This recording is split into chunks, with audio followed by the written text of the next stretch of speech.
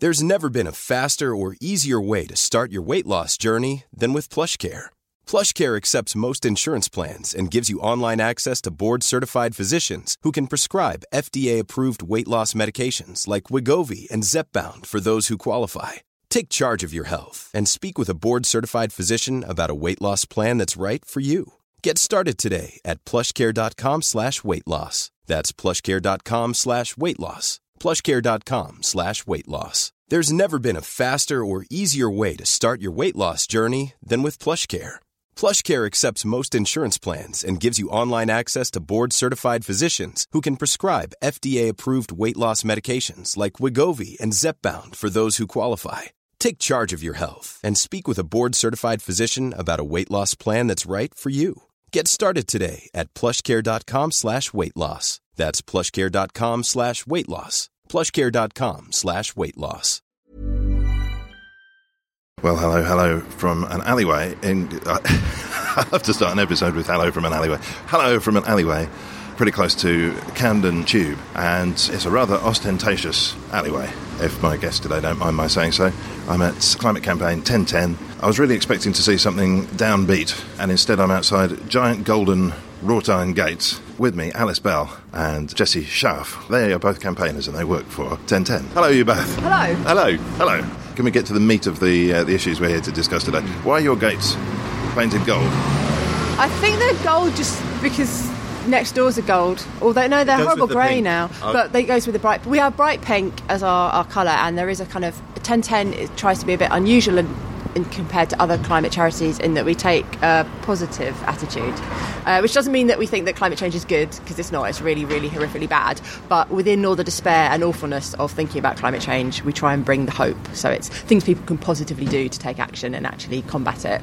And as part of that, we paint things gold and bright pink. And we also have flamingos as our mascot.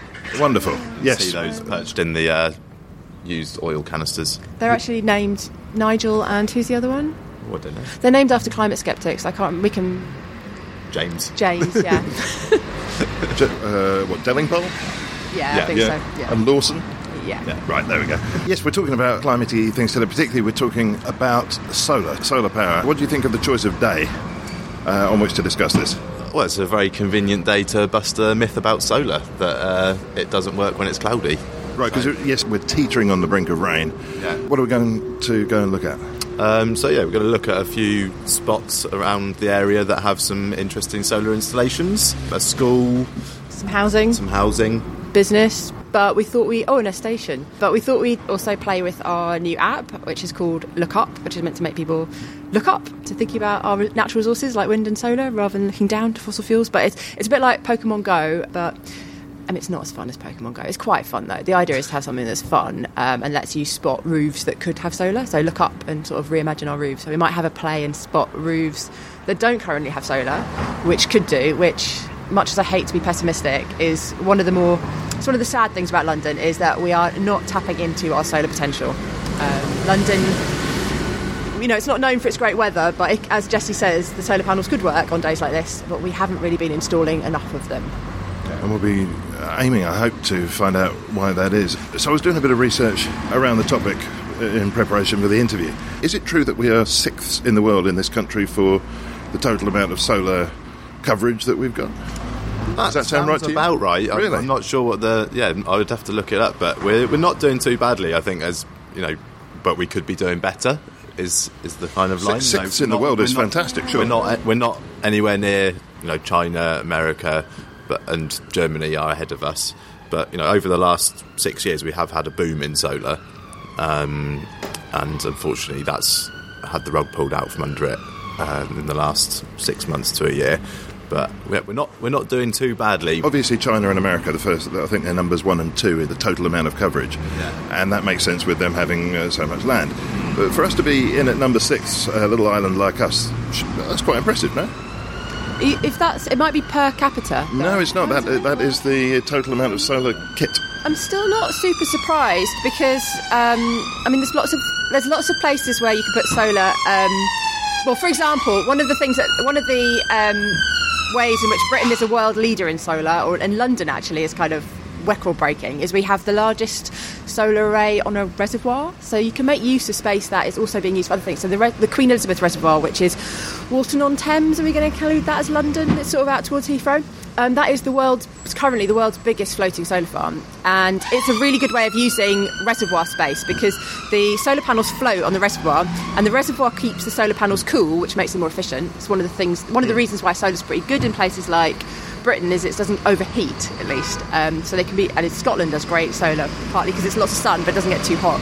But the solar panels get cooled by the reservoir, but on top of that they also shade the reservoir, which keeps the reservoir from overheating and also prevents algae growing. So it's a really good idea to put solar on a roof, because otherwise it's just not, the space isn't being used. But places like reservoirs, you can just put loads of solar on, and there have been some really entrepreneurial solar people in the UK that have taken advantage of space like that.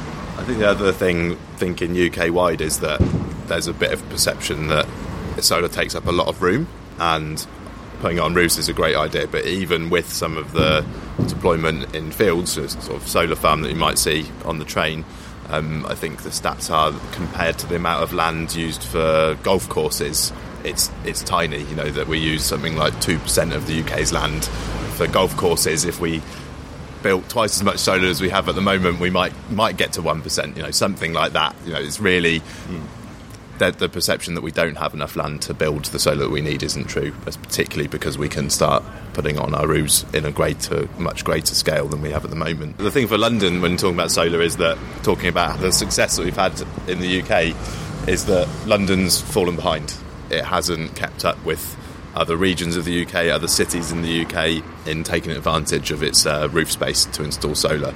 So we've had a report by Greenpeace before the mayoral election asking the question, why isn't London using its roof space? You know, that's what we've got in London. We've got a lot of roofs and we're not putting them to use. Is one of the problems not that we've got a lot of small roofs who don't all belong to the same person? Yeah, so we have got a lot of small roofs that are quite high, which also means it's quite expensive to get scaffolding, and also because it's London, everything's expensive, so putting up scaffolding costs more in London than other places. There's a lot of shade because it's very built up, so when you do have a roof, there might be another building in the way shading them, which doesn't mean it's great. There are problems with some sort of like the kind of model where in other parts of the country you see lots of domestic household owners putting panels on their roof. It's harder to do in London. Also, we have a very transient population, and we have a lot of people who share the same roof. There are loads of really cool ways around that. Like, another thing where London has actually been a world leader is some of the community energy projects on social housing in Brixton and Hackney, where they say, well, we share a roof, let's share solar panels, and you can buy a share instead of. Now, if you own your own house and you want to put solar panels on it, it might be several grand as an outlay. You'll get the money back, potentially, although since the cuts to solar support, it'll probably take you a bit longer. But the model was, you paid a couple of grand, then you get the money back. But the model for the social housing ones is you invest 50 quid in a communal solar array on your roof, and then you'll all get a bit of the money back over years. And it's much lower outlay at the first go, so if you don't have several grand, as well as not owning your own roof, it's a bit easier, it's a bit more accessible. And there's been some brilliant projects in London on that model. Well, particularly in those places that you mentioned where it's possible to get a spirit of community up. I think everywhere else in London, everybody hates each other. To prove you wrong and show you another area, there's been a recent install in Highgate on a church, say St Anne's Church in Highgate, a group called Power Up North London, raised some money from the community there to put some panels on the church. So that was an interesting project. Another community centre there, another community hub. Exactly, yeah, a church, so it was a well-used building. You got lots of people coming in and learning about solar because they're going to see the panels on the roof, and also just because it's a listed building. So one of the things that can hold you back when it comes to solar is if you've got old buildings and people don't want it, you've got permission to be needed to change the appearance, and we do have a lot of heritage buildings in London. Anyway, so in St Anne's in Highgate, they were able to come up with a design that fitted with the historic nature of the church. The local community really supportive, Camden Council really supportive. So there's projects like that as showing that you can overcome the hurdles. You've got to have a bit of vision, and you've got to have a bit of community spirit, a bit of long-term thinking for this sort of thing. Yeah, London is quite like that. I think one of the things about community energy projects is they really help bring communities together. And so you might need a bit of community cohesion before you can get one off the ground. But those few people talking to each other to go, oh, could we have a community energy project, can then spark a lot more. Just gives an opportunity for Londoners to talk to each other, to talk to their neighbours about the fact they share a roof and do they want to put solar on it. I was involved in a project in Hoxton, and we were really, in the end, the project fell apart because... or at least it's been on hold because of the solar cuts. But we were really excited about replicating what's happened in other bits of Hackney and down in Brixton, because it would give an opportunity for a community that's got a lot of gentrification in the area. There's a lot of things that divide us, but this could be something where people could work together, and a reason for us to talk to our neighbours who we wouldn't otherwise talk to. And it was really nice going to the first few planning meetings about that, and just chatting to people who just happened to live around me who, for whatever reason, thought solar panels were exciting. There's something interesting about solar panels, is they really can bring people together. I think you're stretching it slightly there. I don't know. Jessie is a person to talk to about the village of Borkham, where it's probably the most classic example. I'm happy to admit to being, a solar geek, loving solar panels, and that's my job to love solar. But when you say, hang on a minute, when you say you love solar panels, are you fetishising the objects themselves, or is it the benefits? I wouldn't take it that far. It's the benefits, but there's something about them where, when you see them on the roof, people do get excited. They go, "Oh, there's some solar panels," and you can see the effect of that in a kind of row of houses. You'll get one person putting up solar panels, and then suddenly the neighbours will do it, and it becomes something a bit to show off. It's compared to some of the other things that we talk about when it comes to climate change. Insulating your roof is a fantastic thing to do, but no one ever gets excited about rolls of insulation, whereas they might not be getting as excited as I am about climate change and renewable energy and potential for solar. But I think it's fair to say that people are, they're interested. It's something new. It's something that feels modern and like it's capturing the future of where we're going with our energy system. So yeah, I'd stand by the claim that people love solar. We have got, because the charity we work for used to run a big project called Solar Schools. We had a network of solar schools all over the country. We've got a few in London, and we'll probably end up with one of them today. We ran that project. It was the community around the school would get together to crowdfund to buy the solar panels for the school. So it might be like a 10 grand fundraise for a big roof that you might have in a school, and then the school would save money on their energy bills for years to go on, and so it was a good way of boosting the school budget. And we did it partly because we knew communities wanted to save their schools money and help boost schools' budgets, but we often found that the schools did it just also as a way of bringing the community together and having a project that the community could work on together. And one of the things that schools would say, they signed up to it because they wanted to do more about the environment, or they just wanted to make some money. But when they came out of it, one of the big things they said they got out of the whole project was how much it helped them connect with the local community. So I'd say we did quite a lot of research onto that, and I'd say we've got pretty good evidence to suggest that the solar panels, particularly with schools... If we were taking an example where homeowners have clubbed together, I can understand that straight away. If we were talking about one of these institutions, a school, how does that bring them closer to the community around them? Oh, well, through the fundraising for it. So it would be the idea... When you say bring them together, you mean it gets people to give them money? Yeah, no, right. It's the project of the challenge of it's partly a fundraising challenge, but schools often have fundraising challenges for fixing the roof or all sorts of other projects, and they found the solar ones particularly powerful at getting people in, and like the local milkman might get involved or something, and local businesses would be happy to get involved in a way that for other fundraisers they wouldn't necessarily do so. Oh, we are spotting some solar panels. Jessie is gesturing across the road. Well, I think Alice is the one that pointed out to me. I assume these are the ones you mentioned, the solar thermal. A bit of description here. We're standing outside just past the Edinburgh Castle, and on the other side of the street is, well, you're either going to love this building or not. It's a festival of glass and steel. It looks like it was probably constructed in the last 5 years. Yeah, I'm not going to defend the architectural value of this one, but it has done an interesting job of integrating some solar thermal panels in it, and by that I mean some tubes that collect the sunlight, the heat of the sunlight, and transfer it to water. So we're looking, as we look at it, there are big panels, so there are lots of glazing, and then big panels. Well, you don't pay any attention to them. They look like decoration. They almost remind me of neon tubes that haven't been switched on, and they're about 3 stories worth of panels of that size. Yeah, and I think they've done a decent job of integrating it into the building. So what are they doing? That's not a solar panel as I would think of. It's not generating electricity, it's heating up water. And how is it doing that? I'm stretching my technical knowledge. Hang on a minute. I thought you were a geek. I don't want any solar installers out there listening to this to be screaming at their iPods. I'll do my best. So you've got glass tubes with a liquid in it, and as the sun hits it heats up the liquid, and that heat is transferred to the end of the tube where they'll have water running through a pipe and transferred into that water and then into the heating system of the building. So Northern link with a more conventional heating system to kind of like add a bit of heat if you need it. But yeah, it can produce a lot of the hot water. It's one of the more efficient ways of using solar power in the UK. I still stand by the fact that solar PV, photovoltaic cells, the classic things work really well in Britain, but solar thermal probably, again, is underutilised because it's maybe not what we expect. We don't do it. We've got some solar thermal, just like we're looking at the moment, on the roof of your 2-bedroom semi-detached house, live with 3-4 living there. In the middle of the summer you won't be needing any gas or electric to heat your hot water for your shower or your washing up.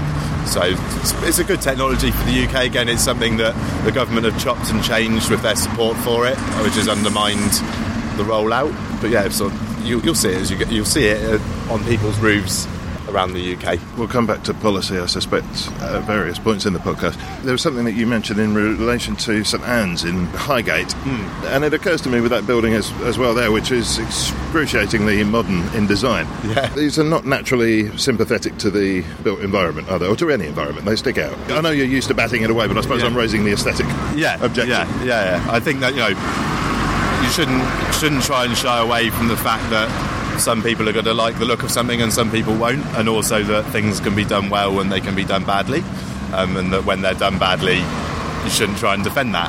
So hang on, I just realised I need to stick my flag in the sand here, because sometimes when I raise objections like that, people go, you don't like solar, but no, I'm right behind solar power myself. But and I think it's fine, understandable that some people don't like the way that I don't like the way oil rigs look. And some people might really like it. There is a kind of beauty of some oil rigs. In fact, the oil industry on Instagram is fascinating, if anyone's into the aesthetics of oil rigs. I certainly don't like the look of climate change. There's other things you might be like, oh, I like the look of this, I don't like the look of that. It's an aesthetic thing. But it's a bit of the people who don't like the look of, in particular, wind turbines, but also solar panels, seem to be able to articulate that with a lot more, they seem to be heard a lot more than the majority of people who are like, yeah, no, I quite like them, really. And it's quite normal to like the look of them. It's what most people in Britain would say that they quite like. Solar panels less so, though, right? I mean, windmills maybe. Yeah, well, there's something moody about a windmill on a hill. I personally think that wind turbines look very beautiful, whereas although I don't mind the look of solar panels, I wouldn't necessarily say. Although that said, I have a necklace with a solar panel in it. I mean, it's an aesthetic object. Are you like Tony Stark? If you take that off, does your power diminish? I stupidly forgot to bring it with me today. But so I'm powerless. It's a totally non-functional bit of solar panel. It was an offcut from a solar farm.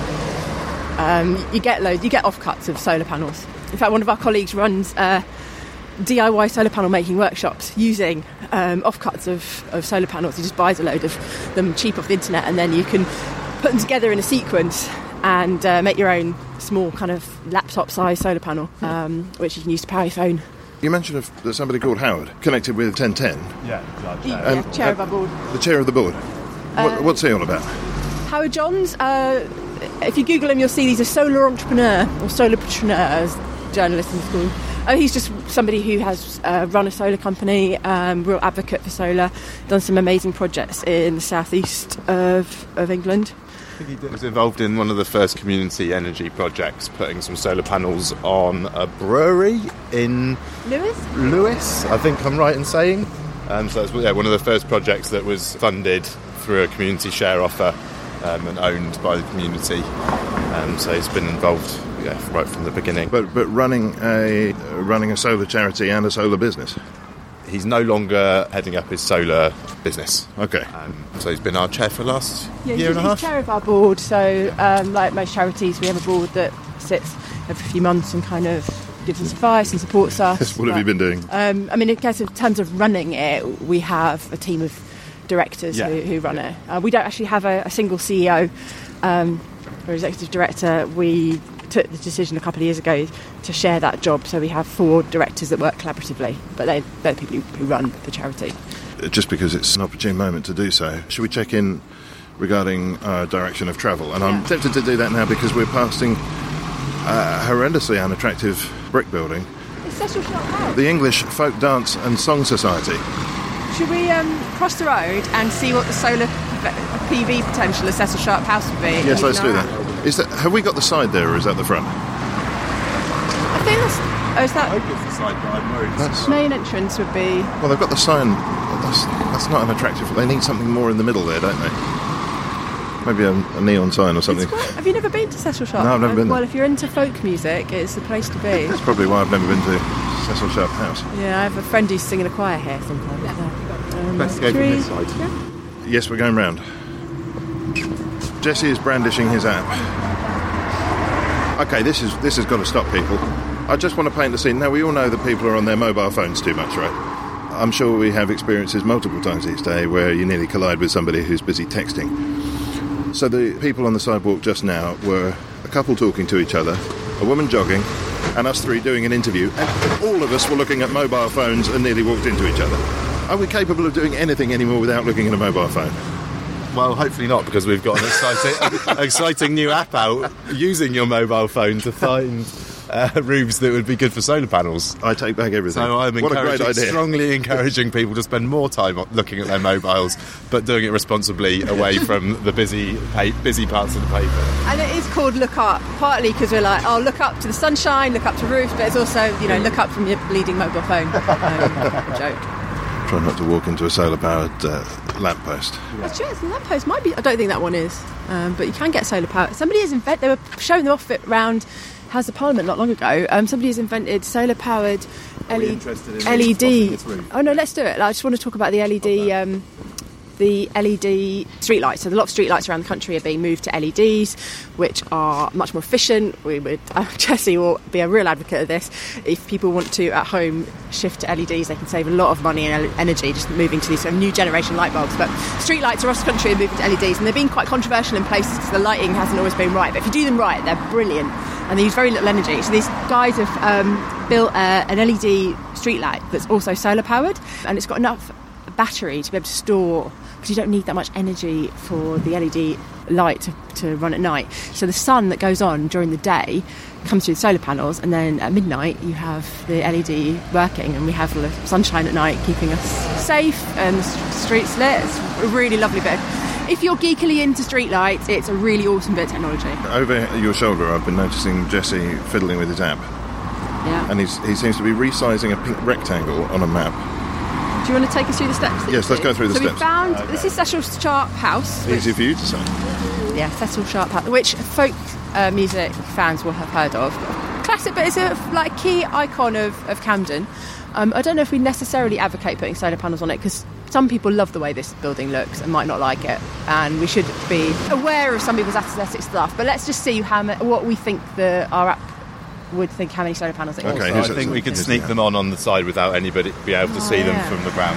So I'm taking a quick picture of the building and going through the stages with the phone just to get the right bit. I was wondering, he's pressed OK. I've always wondered because it's a convention on everything to do with computing that you press OK, never yes.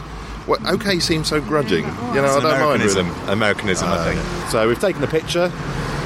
We got the Google Maps bird's eye view of the building. Oh, we're above it now, yeah. So they've got plenty of roof space there, and plenty of sunshine falling on the roof. Sunshine. And I'll just post my roof, and that will go onto our treasure map. And then I'm going to... What? Your treasure map? So everybody using this app... You've just stolen their roof? Yep. Lifted it off. No, everyone using this app is spotting roofs, and they get added to our national treasure map on the website, so we can see... It's a hive mind thing. Yeah, it's a hive mind. We've got UK, we've got roofs in the UK, America, Australia, a couple in Japan, so it's gone international, unintentionally. The app works internationally, and we're just pushing it in the UK, but if anybody wants to play it abroad, they're totally welcome to, and people have been, because our map is getting big in Silicon Valley, we noticed. What's the name of the app again? Look Up. Look Up, yes. If you available on App Store and iTunes. So you want to go to the Google Play Store or iTunes and search for Look Up Solar, Otherwise, you get a load of Kim Kardashian stuff, which I think is probably true whatever you put into search. Well, does she have sufficient capacity for solar panels? To be determined.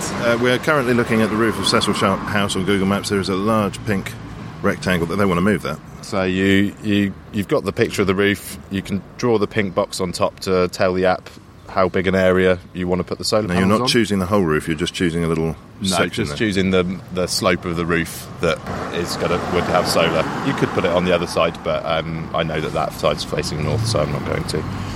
Now we've gone to a sort of an AutoCAD, very primitive AutoCAD thing, and you're able to change the... Now, why are you doing that to the house? Change the slope of the roof. So when you're putting solar panels on a roof, you want to know what angle to the sun they're going to be. So this is starting to seem quite complex.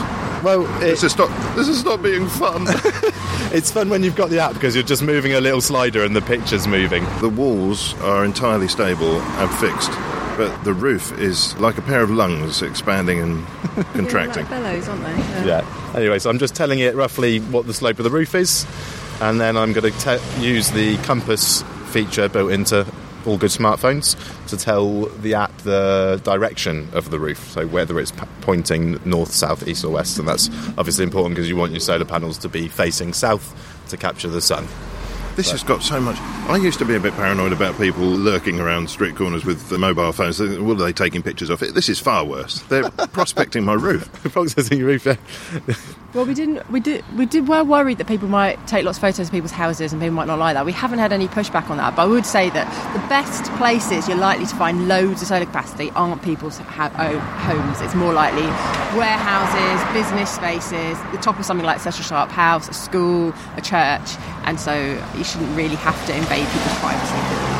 So just to go back to one of the final steps, you tell it how shaded the roof is. Look at this. Are there any chimneys, trees or telegraph poles blocking the sun? Slide to the left if there are no shadows on your roof, or to the right if there are lots of shadows. So I can see a nice big London plane tree. Life is full of what-ifs. Some awesome, like what if AI could fold your laundry? And some, well, less awesome. Like what if you have unexpected medical costs? United Healthcare can help get you covered with Health Protector Guard fixed indemnity insurance plans. They supplement your primary plan to help you manage out-of-pocket costs. No deductibles, no enrollment periods, and especially no more what-ifs. Visit UH1.com to find the Health Protector Guard plan for you.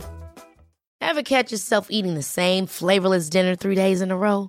Dreaming of something better? Well, HelloFresh is your guilt-free dream come true, baby. It's me, Keke Palmer. Let's wake up those taste buds with hot, juicy pecan-crusted chicken or garlic butter shrimp scampi. Hello Fresh. Stop dreaming of all the delicious possibilities and dig in at HelloFresh.com. Let's get this dinner party started. Hey, it's Ryan Reynolds, and I'm here with Keith, co-star of my upcoming film, If, only in theaters May 17th. Do you want to tell people the big news?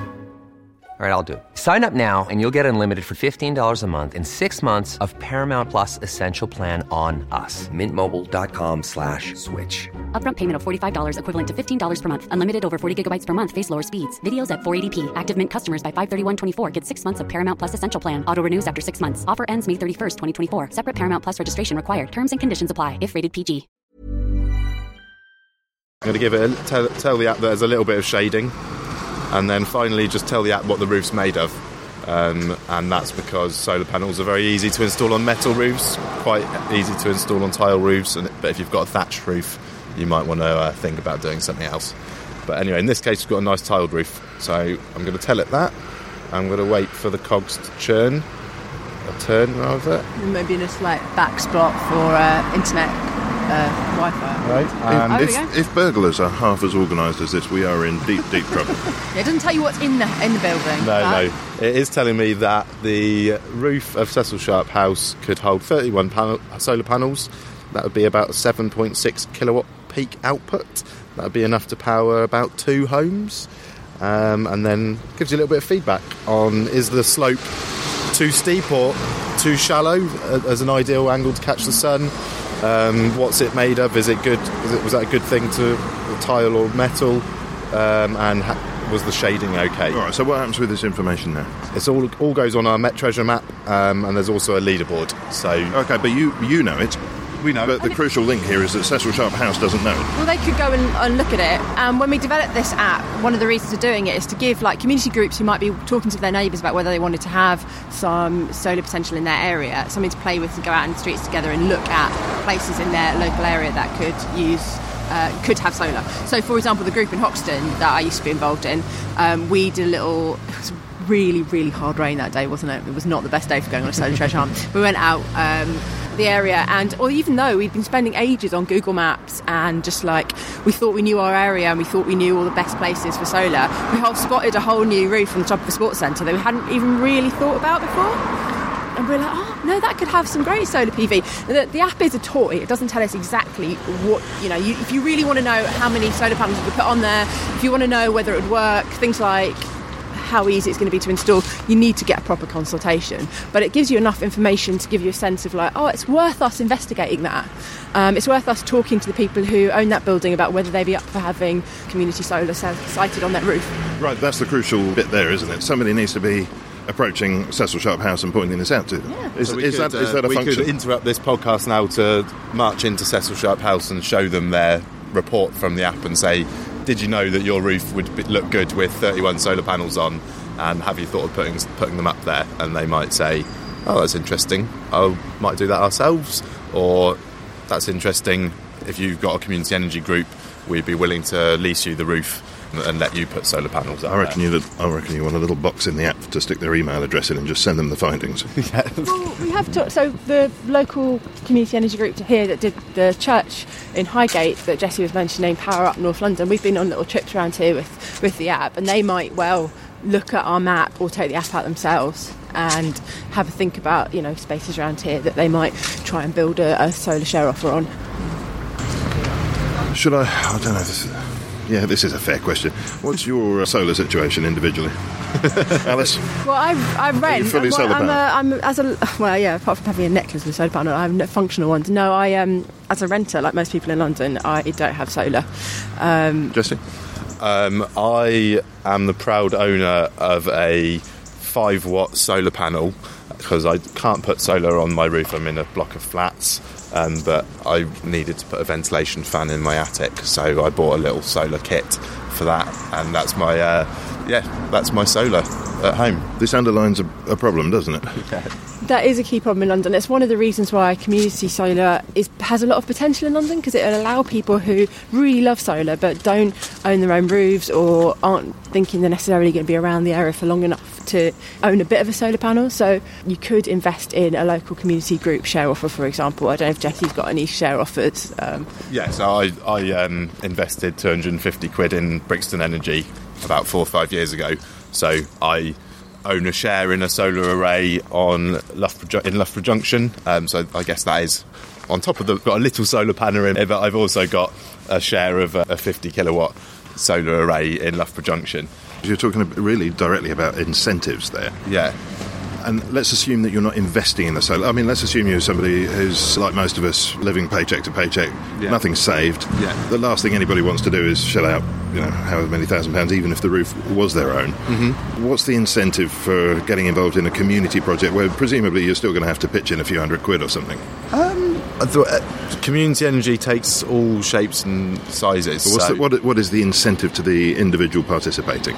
For me, it was that I wanted to see it happen. The project I invested in was the first of its kind. It was on the first community energy project on social housing, and I knew that I would get my investment back over time with a very modest return. And I did have 250 quid, but there's other people who are involved in community energy projects who don't invest their money, they invest their time because they want to see it happen and they want to see cleaner energy in London.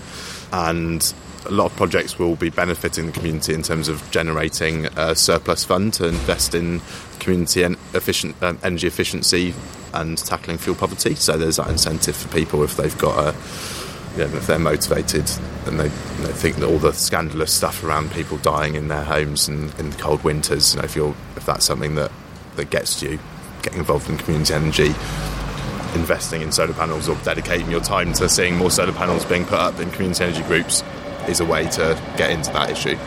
And you do find that it's the thing I said earlier about it there being a community engagement thing. I mean, some people just do it because they want to hang out with their neighbours. It's something they quite like. They sort of believe, clean energy is good, but maybe also the reason they keep going back and back to the meetings is they make friends. And it's like lots of other silly things that people do in London. It's just a way of hanging out with some people. The elephant in the room surely is the financial side. And we've talked about ideals, we've talked about community values. What about the numbers? So I could say on the money that... So Jesse said he invested £250. Quite often you'll have community share offers which are much lower initial output, like it'd be 50 quid, which isn't quite so much. It's still a lot for a lot of people, but it's also, people will have 50 quid that they could put in a savings account, which is equivalent to that. And the money you get back can be very high. It can be much higher than putting in an ISA. So there's a lot of Londoners that will put money in ISAs, keeping it away for 3-4 years. Instead of putting it in a bank that will be investing it in fracking, they could be putting it on a bit of clean energy in their local area where the money's going to be kept in the local area, and they will still get a return that is better than a lot of other savings accounts. So the financial situation is very different in the last year because of the cuts from the government, and that's one of the biggest challenges that we have. And I think like this time a year, 18 months ago, I was like, anyone with a bit of spare cash should totally put it in solar. It's a really good, even if you don't care about the planet, it's a good investment. And now I'm like, well, actually, you've got to really love it to do it, and that's one of the real big problems that... Do you think... That's a bit of a debate at the moment, is what's possible. Like Alice was saying a year ago or 2 years ago, it was very much it's just financial incentive, and people put their money into it because the returns were great compared to putting it in your piggy bank or in your ISA. And now, with all the changes that have happened, people have been working through projects that were based on the old model, because there was some... I'm not sure how you describe it. There was some projects that were started a while ago, just finishing up now, that were based on the old model, and people are just starting now with new projects without the subsidies, and we're waiting to see exactly what kind of financial returns are possible. But people are hopeful and are working on things. It's possible to put up solar panels and make your money back. That's kind of bottom line. You just need to be working harder to find the right roofs. So I think maybe there's been a misunderstanding in my mind the whole way through this, but I'm not sure the distinction is still quite clear enough for me. So I think I came into this imagining that we were talking about stick some solar panels on your roof and your energy bill, your personal energy bill goes down because you're bringing in energy in some way. But instead what I think we've been talking about is finding ways to invest in solar power which you will not directly benefit from, except perhaps through a return on your investment. And yet, in the mix there somewhere, we've also had a few stick a photovoltaic cell on the outside of your building, that kind of thing. So it seems like there's a bit of a muddled line there. If we start, so this is, what's that? Is that a railway shed? Looks There's like a big building that could easily have loads of solar on it, just up there. Anyway, stick some solar panels on that, or stick them in a school, and the solar power can power the school. Or whatever building it is, it'll be a house, wherever it is. But there will also be extra energy that it will generate that won't be used by that building, and it can be fed into the grid, and then you can make money on it. There used to be something called a feed-in tariff, which meant as you fed into the grid, you got given a little bit of extra money from the government. It's quite generous, wasn't it? It was initially, and then it got cut, and it's pretty much gone now, which is what is changing the financial situation for solar. But that is how people previously made money on solar, and why we're now having to have slightly different models for it. But as Jessie says, the people are coming up with all sorts of different ways, and I think in the next year or so we'll start to see solar offers again that are really attractive, that are just based on a different sort of set of financial situation. I mean, I think that's one of the reasons in London that solar is more difficult, because you've got the mismatch between who owns the roof and who's paying the electricity bills. So if you own a house and you pay yourself to put the solar panels on the roof, it's all quite straightforward. You use the electricity that's generated, and that's free to you, so you're saving on your bills. And then in the past, the government provided some support for that as well, so that generated a bit of additional income. Now the government support has been reduced to a very, very low level, but you're still benefiting by generating electricity on your roof for free. That disconnect, there's a potential for that to be turned on its head in some way, though, isn't there? Because coming down the tracks at us, arguably here already, is this situation where people can't afford to buy, for sure. They're struggling to afford to rent. There's going to have to be an overhaul in our thinking about what property means to us, and what form that might take, I don't know. Maybe some of this disconnect between the property that you live in and your investment in it, maybe that could be shaken up somehow. Solar is tied to all those issues in terms of property ownership, and it's just such a tricky area for people living in London. But what if you could incentivise renters somehow, just naturally through the shape of the system, to invest in their property? In a healthy property market, people who are looking for somewhere to rent would have a range of choices, and one of the ways they would make that choice is by how energy efficient their building was. You wouldn't rent the leaky old flat that was freezing all through winter, and I think we've all lived in a few of those where you can see your own breath. You would rent sometimes the breath of others. Yes, if you're lucky. And we would rent the flat that was well insulated with double glazing and an efficient heating system and some solar panels on the roof that were generating electricity that you were using free. We're a long way away. There are bits. There are landlords across the country. Social landlords do often think about this, about how you would have PV on the building, partly just to reduce fuel bills for the people who are living in it. So if you're trying to build low-cost housing, one of the things you should do is put some solar panels on the roof. There's one of my favourite examples of this, Coin Street Community Builders by South Bank. The houses they built, they wanted to keep the rent low, and they were like, well, there's no point in having really low rent but having really expensive fuel bills. And one of the biggest things we have in the UK is that our energy bills are we generally pay a lot we pay a lot of energy. Per bit of energy, we don't pay very much. Like, per bit of energy is actually quite cheap in the UK. But we have huge bills because our housing stock is so inefficient, it's so terrible. Most of us are having to pay for energy that just gets leaked out through our windows and our roofs and all sorts of places like this. So people who built the houses in Coin Street were like, well, we don't want to do that. We don't want to be charging people low rent but at the same time enforcing them to have to pay a huge energy bill. So they made it very energy efficient, and they also put solar PV on the roof. And obviously, and this is a bit like from Waltham Forest that you mentioned to me this morning, that Waltham Forest has a much higher rate of PV installation than other PV is photovoltaic than other London boroughs, and that's mainly because a housing association in the borough did a big solar programme and put it on 1,000 roofs, and that is benefiting their tenants. I think that's one of the areas for growth. You talk about the complications with tenants and old housing with small roofs. There's a lot of potential on social housing in London, and the efficiency is there when you're doing a big project as well. And a centralised decision maker. Exactly, to say, OK, we're going to be doing 1,000 roofs and sending out a team to do those rather than number 5 on this road doing it and then someone turning up 2 weeks later to do the house you get residents, so residents groups in blocks of flats where you do have privately owned flats in a big group, that they will have roof space that they will be currently renting out as masts for TV or all sorts of other things, phones and stuff. So lots of schools rent their roofs out for similar things, and those communities of house owners and renters could get together and say, well, actually, our roof's best used for the people who live here. We're going to make more money on solar PV, and it could be that as the price of solar panels goes down, more and more like housing association groups will start doing that. So there's scope for people to work together to install solar. It's not that hard, really, when the economics of it work, which currently they're a bit difficult for, but have hope that in the future it won't be too difficult. This has got nothing to do with what you were just saying. This is one of the loveliest spots in London. Nice harmonica player in the background. Yeah. We're standing on this bridge looking over the canal. Willows droop over the houseboats. Houseboats with solar panels, by the way. Houseboats always have solar panels these days. Popular on houseboats, yeah. I shouldn't ask this, but I'm going to. Given that we've been in cemeteries recording before, and my guide there told me that London brick is worth money now and people are nicking it out of cemeteries. We know about lead going off roofs. We know about war memorials being pinched and melted down. What's the theft value of a solar panel? Well, I think if you go on eBay and you buy a one solar panel, it might cost you 200 quid, but I couldn't comment what they cost off the back of a lorry. But it's something I've thought about in terms of, do people worry about solar panels getting nicked off their roofs? And I don't hear anything about it. I don't think it's too much of a problem.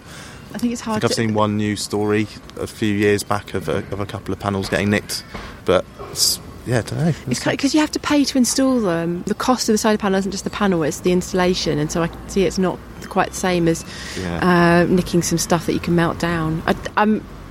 I wonder if it may change, and there is like solar farms have quite a lot of security in case people go and nick them or damage them or whatever. But yeah, I get there are all these solar panels that are just attached to houseboats, let alone roofs. It could be a thing. I gather Exciting solar PV. No, not inciting. Should we keep going? I mean, it would be lovely to stop here forever, really. Well, I haven't been down here before. Have you not? No. Where are we in relation to other things at the moment? We can see we're about to go on the towpath, which people recognise. Oh, there's the Pirate Castle. Yes, the train when you get the train out of Euston. Underneath this. And so we're going to walk down. Also, not far from Primrose Hill. I know where we are, yes. Go down here, we can walk along the canal to Camden Lock, and then we can walk up towards Hampstead Heath, where there is a solar school and a solar station.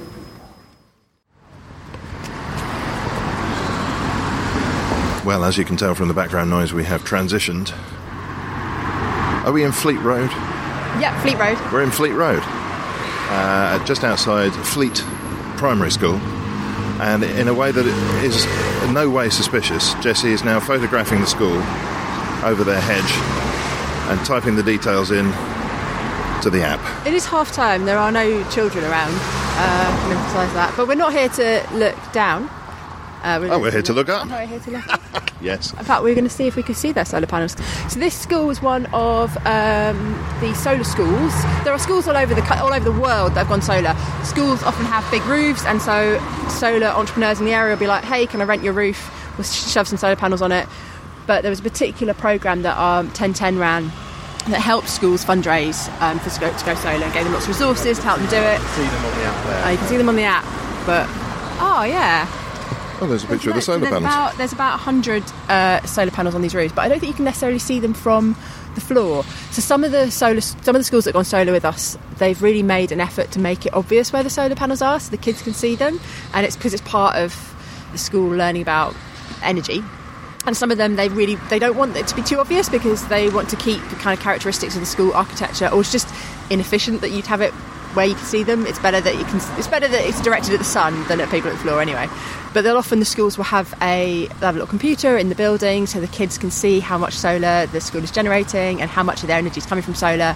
They'll often be really excited because they'll be like, loads of our school is powered by solar, but it also gives them a chance to learn about the bit of the energy that they're using in the school that isn't solar and have a think about where that comes from. So it's more than just clicking a switch.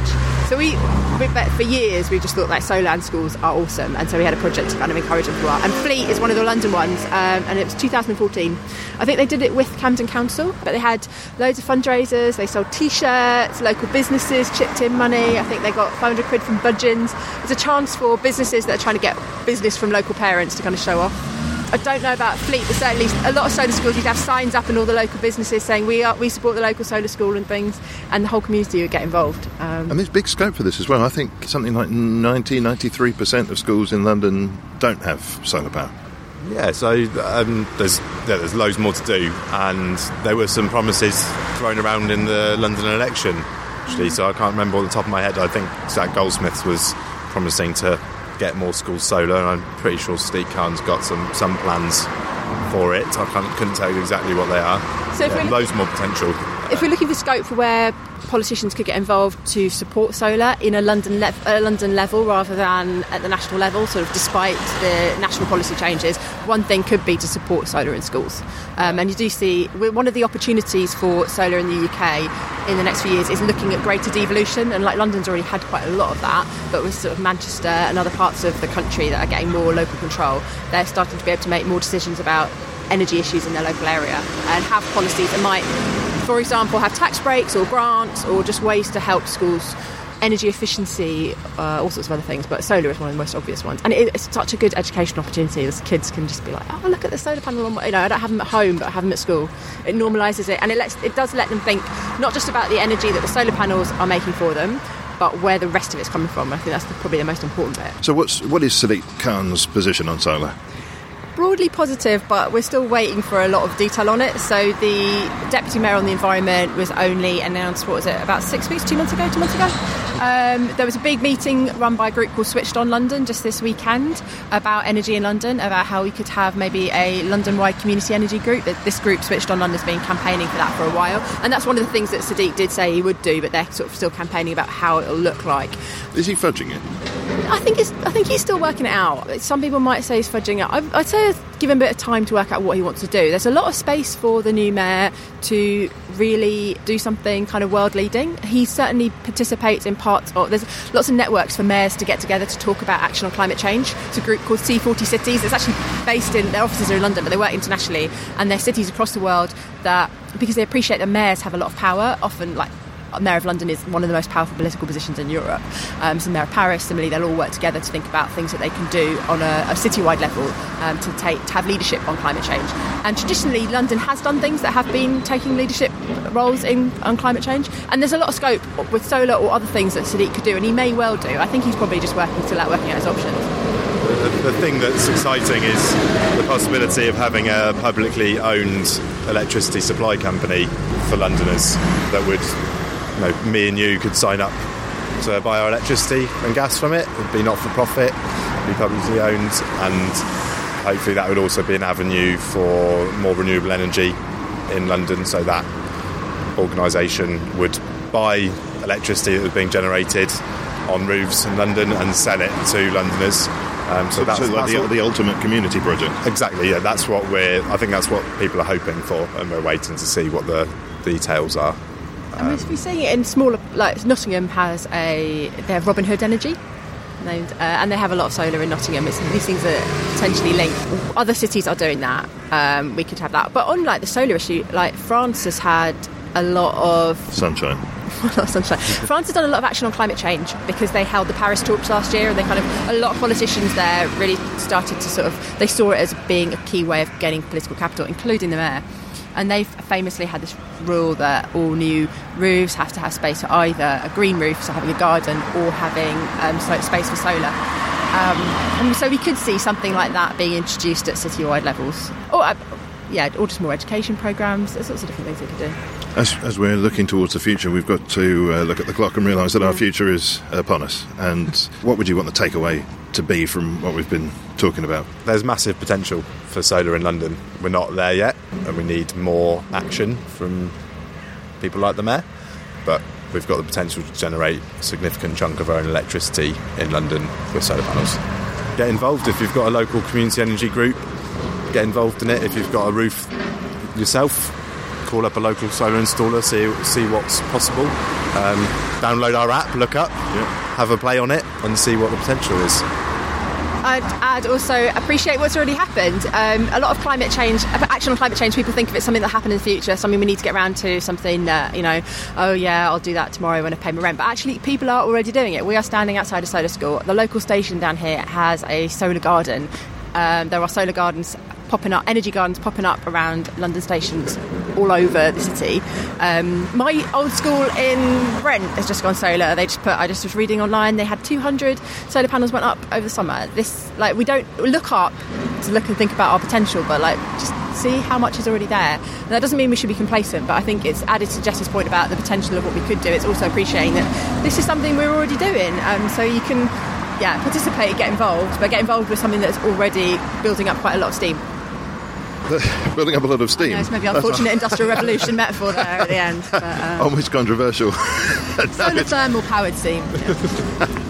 From 1010, Jessie Schaaf, Alice Bell, thanks very much. Thank you. Thank you. My heart aches for some far-off place, no one cutters their view with their name. And that's all for this week. My thanks for this week to Jessie Schaaf and Alice Bell. Thanks to Bernie Barclay.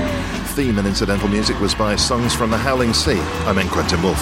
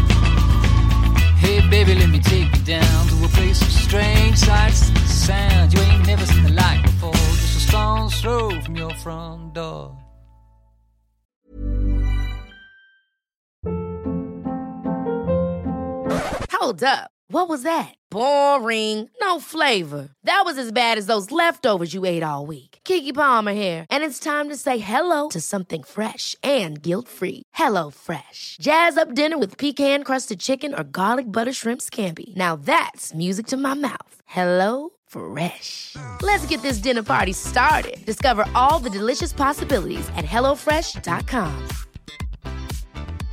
Hey, it's Paige DeSorbo from Giggly Squad. High quality fashion without the price tag. Say hello to Quince. I'm snagging high-end essentials like cozy cashmere sweaters, sleek leather jackets, fine jewelry, and so much more. With Quince being 50 to 80% less than similar brands.